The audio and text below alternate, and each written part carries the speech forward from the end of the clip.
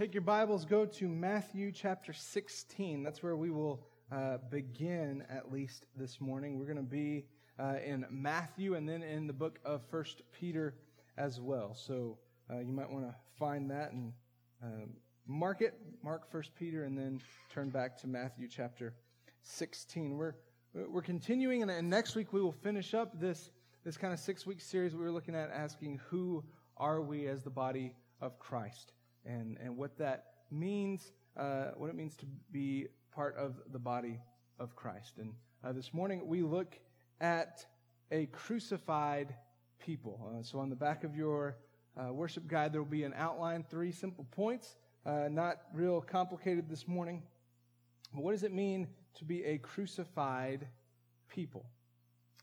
So far we've seen we are the body of Christ. We're the temple of God.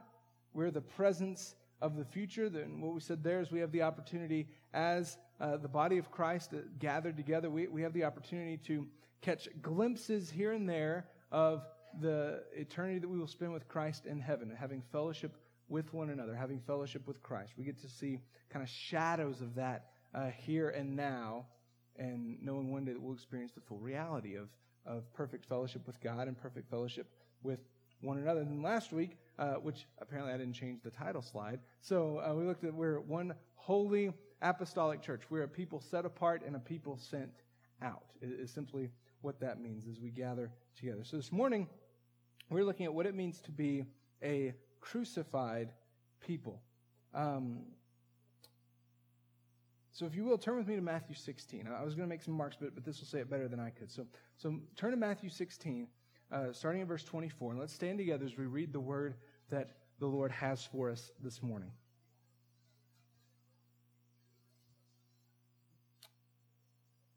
Then Jesus said to his disciples, "If anyone would come after me, let him deny himself and take up his cross and follow me.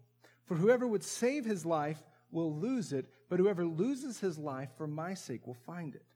For what will it profit a man if he gains the whole world and forfeits his soul? Or what shall a man give in return for his soul?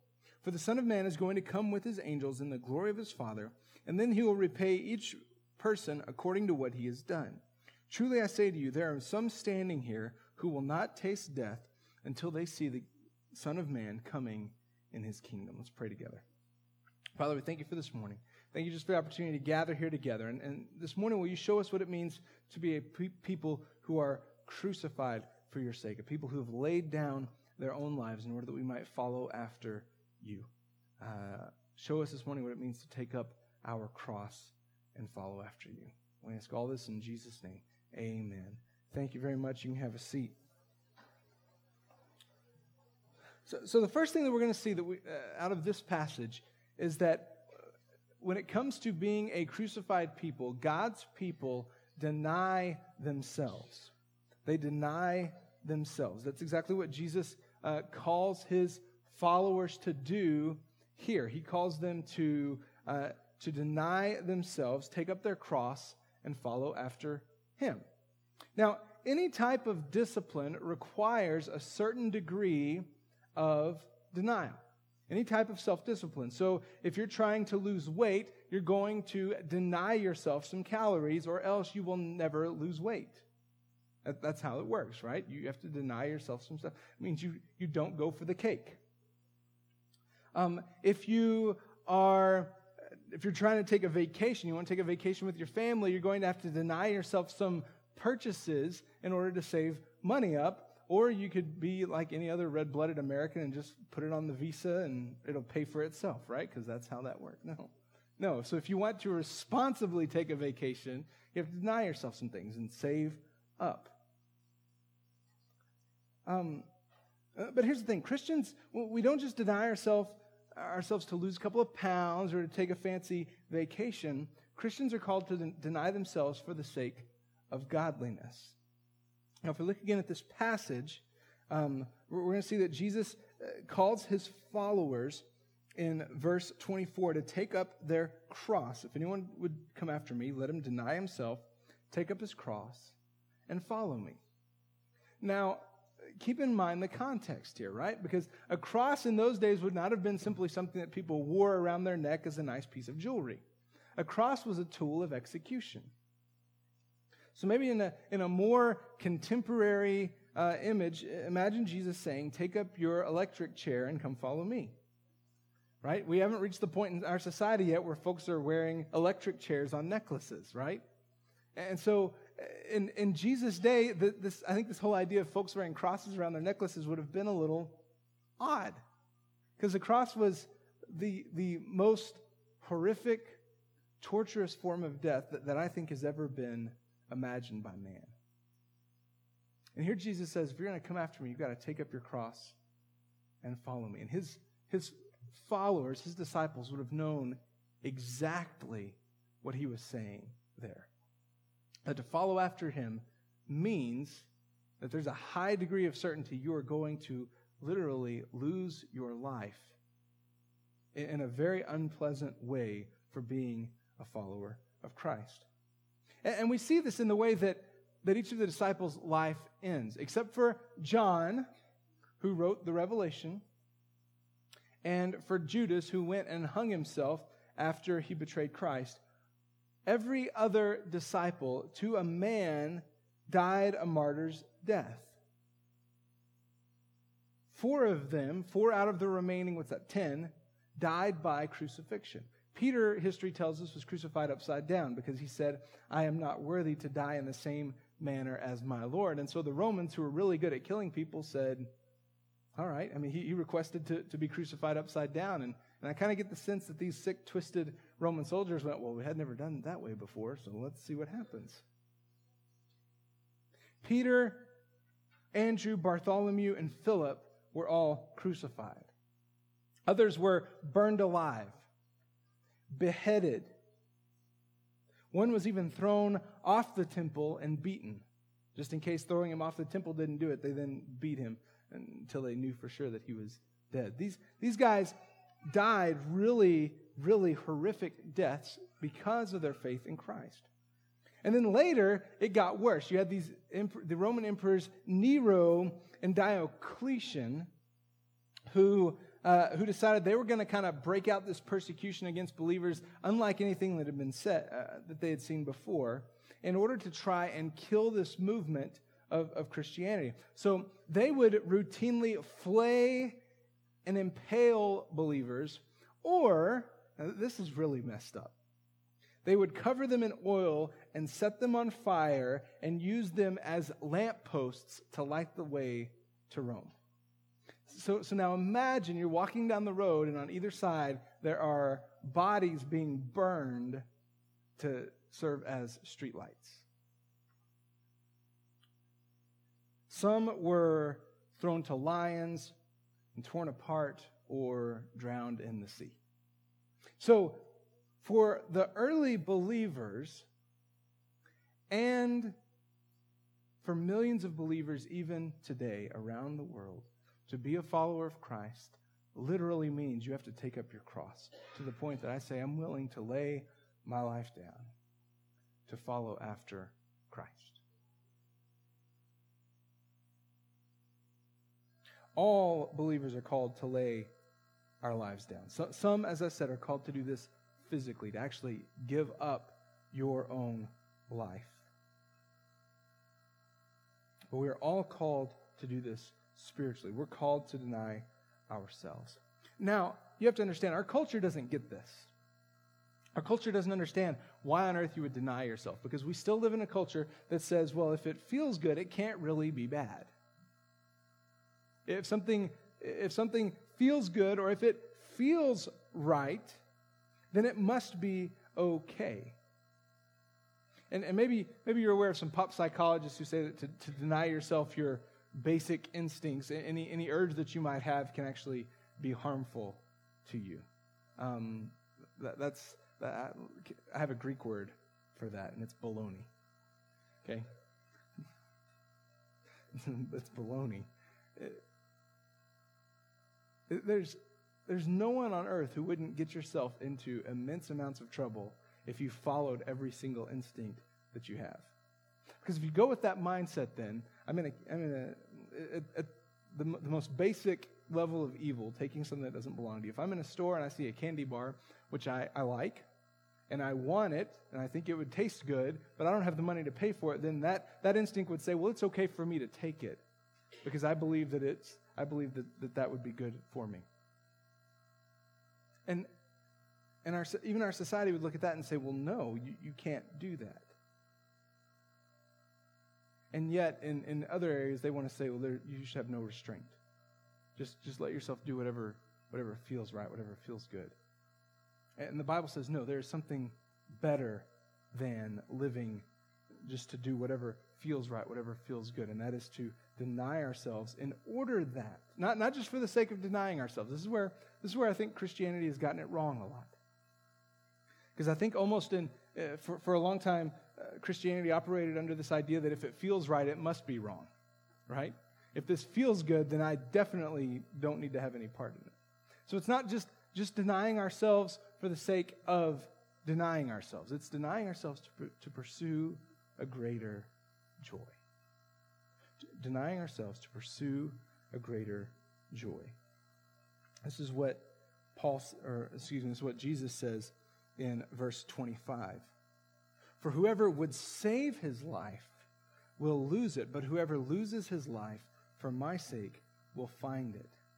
And then verse 26 is of course, some of the most famous words of Jesus. For what will it profit a man if he gains the whole world and forfeits his soul? You can let yourself experience a whole lot of things and gain the world, but if we're not following after Christ, none of that really matters in the end. None of it matters. Because no amount of wealth, no amount of fame, no amount of pleasure in this world lasts. It's all temporary. It's all passing away. What Jesus is here saying is that if we follow after Christ, if we lay our life down and say, I am nothing here, what I want doesn't ultimately matter, I'm going to pursue what Christ wants. He said, that's when you really find your life. That's when it makes sense. And so, listen, I read one illustration that said it would be like having a cabin out in the woods, up in the mountains, and having a beautiful stream that ran right past your cabin.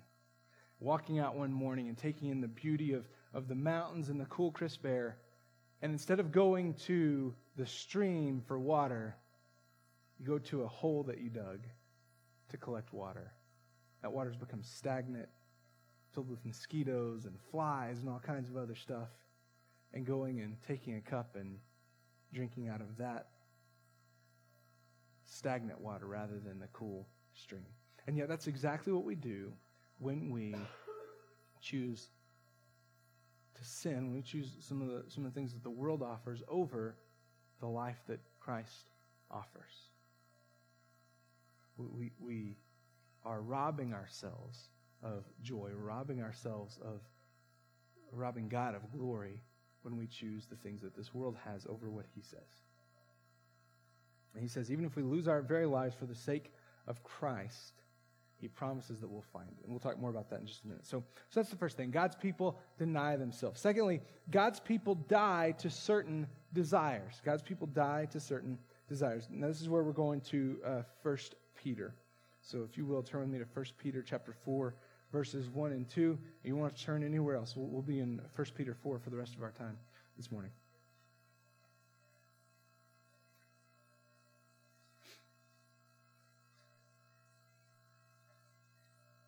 We're going to talk a little bit more here about suffering for this the rest of our time together. 1 Peter 4, verses 1 and 2 says, Since therefore Christ suffered in the flesh, arm yourselves with the same way of thinking. For whoever has suffered in the flesh has ceased from sin, so as to live for the rest of the time in the flesh, no longer for human passions, but for the will of God. Now, this is kind of an interesting passage. It can be kind of a confusing passage. As he says, whoever has suffered in the flesh has ceased from sin. So does that mean that if you've suffered for your faith, you never sin again? No, I don't think so. I think what he's saying here is that to suffer for our faith has a refining effect on our faith. And through those times of suffering, Christ will be revealed to be of far greater value than anything the world has to offer. As a recommended resource for you, if you haven't already done it, I would highly recommend you read a book called The Insanity of God by a guy named Nick Ripken, N-I-K Ripken. It's not his real name. He took on a pseudonym to protect his identity and to protect the identity of some of the people that he's worked with. Nick, after serving in a government relief organization in Somalia in the early 1990s, so if you're familiar at all with the story of Black Hawk Down, he was about a mile from where everything happened in that story, working in Somalia, in Mogadishu, providing aid to some of the folks who were being neglected by their own government. After that experience, he began to see some of the believers and the lives that they had under persecution. So he set out kind of on this journey to interview men and women who had experienced persecution for their faith. He traveled really all over the world to interview folks. He interviewed some folks who suffered persecution, imprisonment, torture under the old Soviet Union. He interviewed believers in China who had served years there, and he interviewed believers in the Middle East who were suffering under some of the terrors that Islam was bringing upon believers. Fantastic story. And in one case, he even interviewed these believers who, I believe it was in the Soviet Union, for which, when you were arrested as a believer in Christ, the standard sentence was 3 years for believing, for having faith in Christ, being a believer in Christ. That standard sentence was 3 years. These men considered that their seminary training. Their time in prison was their seminary training. In fact, he interviewed a couple of young men who had not yet gone to prison. And after he had a good interview with them, and after he had talked to them, he was pulled aside by one of the older pastors and said, these are promising young men, but you can't believe what they say because they haven't been to prison yet. That was their training grounds, were their 3-year or more years in prison. He talked to one man who had been sentenced 3 times to 3 years in prison. And then these men are released, and they then start pastoring churches out of their suffering experiences. Suffering has a refining effect on our faith. Now, I'm not saying that you need to go into a country where it's illegal and be illegal to share the gospel and be foolish in your attempts there in order to get yourself thrown into prison. That's not what I'm saying. What I'm saying is we need to understand suffering and God's purpose for it in the life of a believer. The Bible talks immensely about suffering. And so we need to understand that we are in a fight, and oftentimes that fight is within ourselves. Within ourselves against our own sinful desires. And that can be a struggle, and there can be suffering that comes because of our fighting with sin. There's all kinds of suffering. So you can suffer directly because of persecution for being a believer. That's one form of suffering. You can suffer because of natural things that happen in our world. So that's where things like diseases and natural disasters would fall. Things that we have no control over.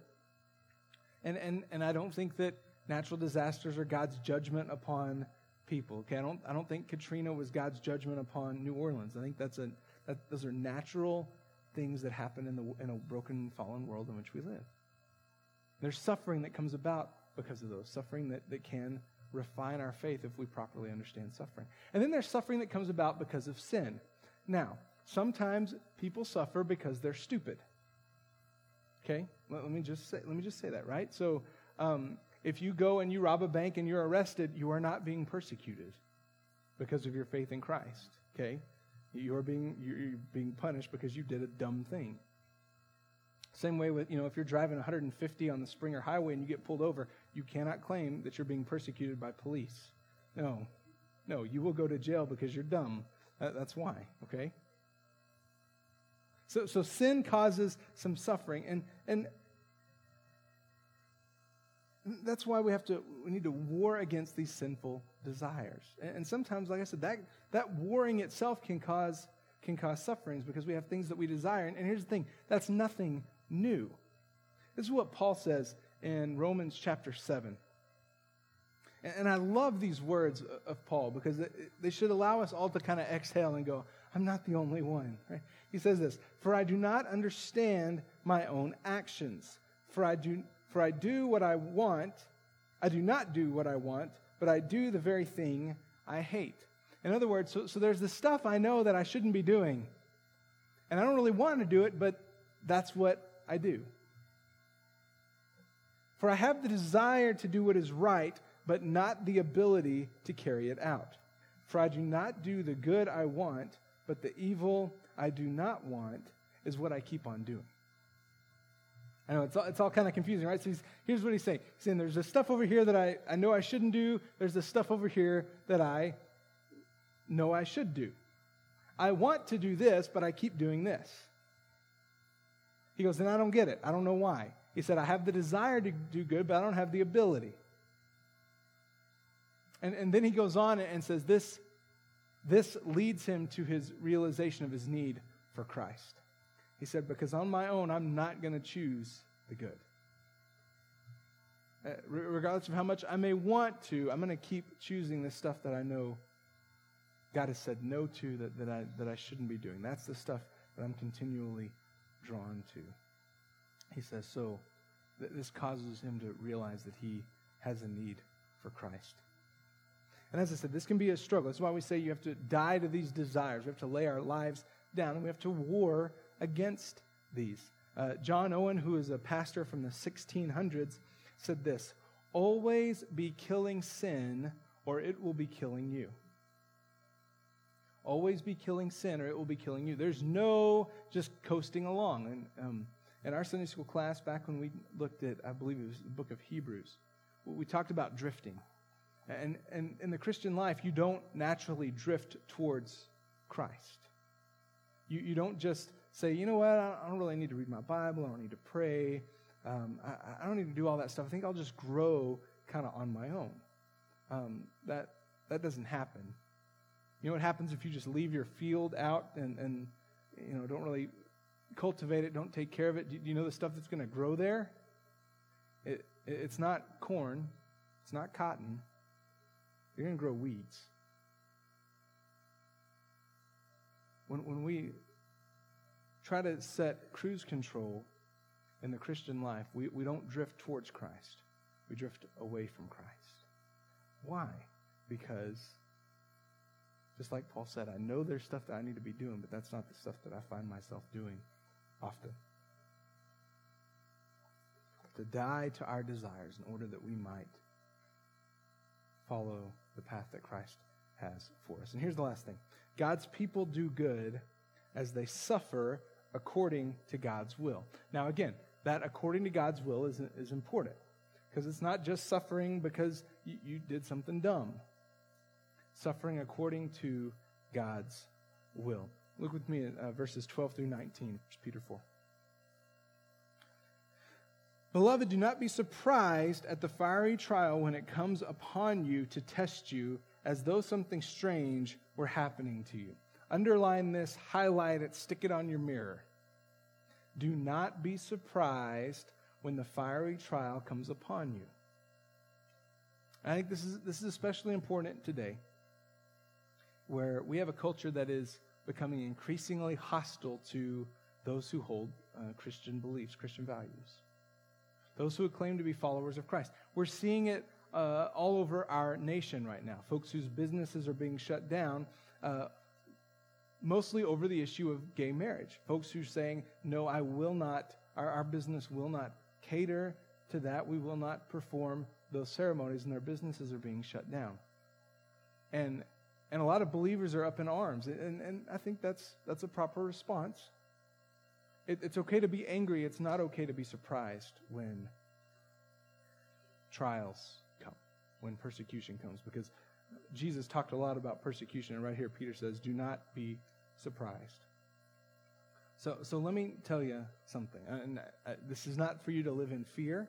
This is not for you to want to just shut yourself in your house, lock all the doors, and never go out anywhere, because that's not effective either. In this world, you will have trouble. Sound like familiar words? In this world, you will have trouble. We live in a world where bad stuff happens. We live in a world where there are diseases like cancer that's non-discriminating. We live in a world where we experience things like automobile accidents, and where we have tragedies, natural disasters, stuff like that. Don't be surprised when that happens to you. Now, that doesn't mean that you, like I said, that you ignore all safety laws and you just, don't ever wear your seatbelt and go 100 miles an hour. It doesn't mean that you don't watch what you eat and say, well, I'm going to get cancer anyway. And no, that's not what I'm saying. We're called to take care of ourselves. We're called to be responsible citizens, but we also need to not be surprised when bad things happen, because we live in a world that's broken, that doesn't operate the way that God has intended it to, where bad things happen. So we need to expect bad things to happen. Boy, this is an exciting message, isn't it? Look at verse 13, though. But rejoice insofar as you share Christ's sufferings, that you may also rejoice and be glad when his glory is revealed. So don't be surprised when trials and suffering happens. It's going to happen to you at some point or another. It's a part of life. But rejoice because you have an opportunity to share Christ's sufferings. And then verse 14, he's going to talk specifically about suffering that comes in the name of Christ. If you are insulted for the name of Christ, you are blessed because the Spirit of glory and of God rests upon you. Verse 15, I'm glad he put this in here too. But let none of you suffer as a murderer or a thief or an evildoer or as a meddler.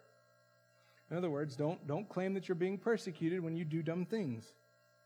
Yet if anyone suffers as a Christian, let him not be ashamed, but let him glorify God in that name. We see this in the book of Acts, early on in the book of Acts, when Peter and John are arrested for preaching the name of Christ, for preaching his life, death, crucifixion, resurrection. They're arrested, they're beaten, and they're charged strictly, you shall not preach in his name anymore.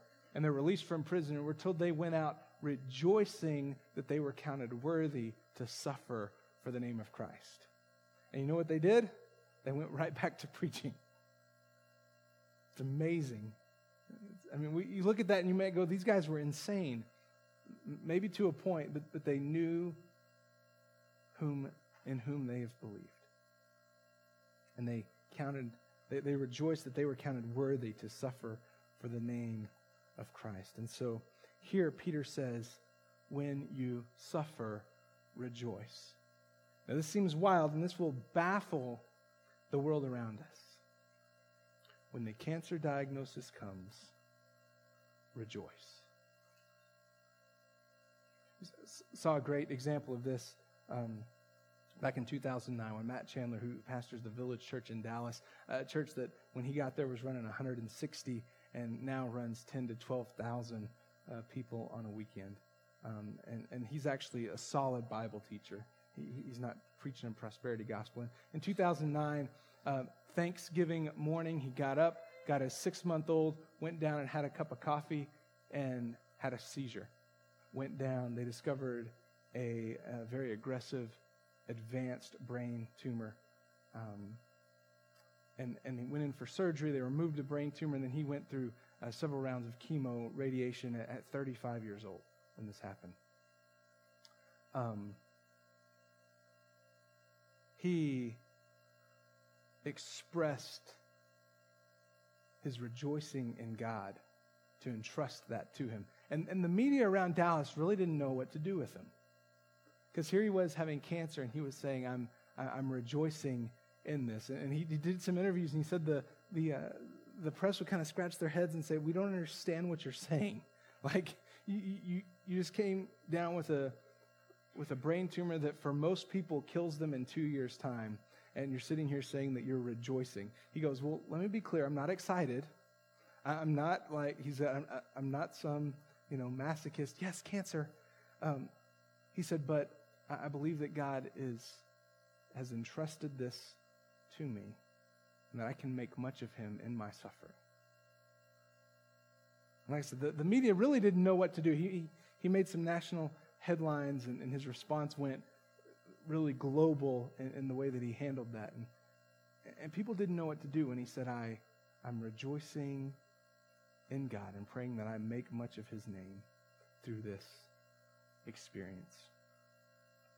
That will baffle the world around us, to rejoice in the midst of suffering. If you lose your job because you stand on the word of God, rejoice. So real quickly, I want to look at three things as we wrap up here that suffering does. And I didn't put these on the PowerPoint, so you can just jot them down really quickly.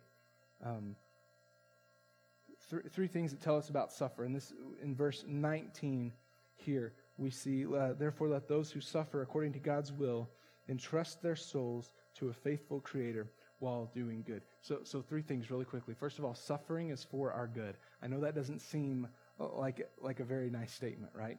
Because suffering isn't fun. It's painful. We don't like to suffer. But suffering is for our good. It refines our faith. Secondly, suffering is a testimony to the world. When we suffer and how we suffer preaches to the world. That's where our faith has feet suddenly, and where our beliefs really come out and make themselves known, is not when things are going well, but when things are going really, really bad. We see this in the Roman soldier at the cross, who after he watched Christ suffer and die on the cross, we're told one of the soldiers proclaimed, surely this man was the Son of God, because he had just watched him suffer. Watch the way that he didn't lash out at his killers like the others did. The way that we suffer is a testimony to the world. And the third thing is this: suffering glorifies God. Our response to suffering glorifies God. When we can say, like Job, the Lord has given, the Lord has taken away. Blessed be the name of the Lord. Now listen, as I said, that doesn't mean that we get excited when suffering happens. That doesn't mean that we need to be looking forward to the day that we're finally diagnosed with cancer. That's not what I'm saying. Don't get that. But it means that we understand that nothing happens outside the sovereign hand of God.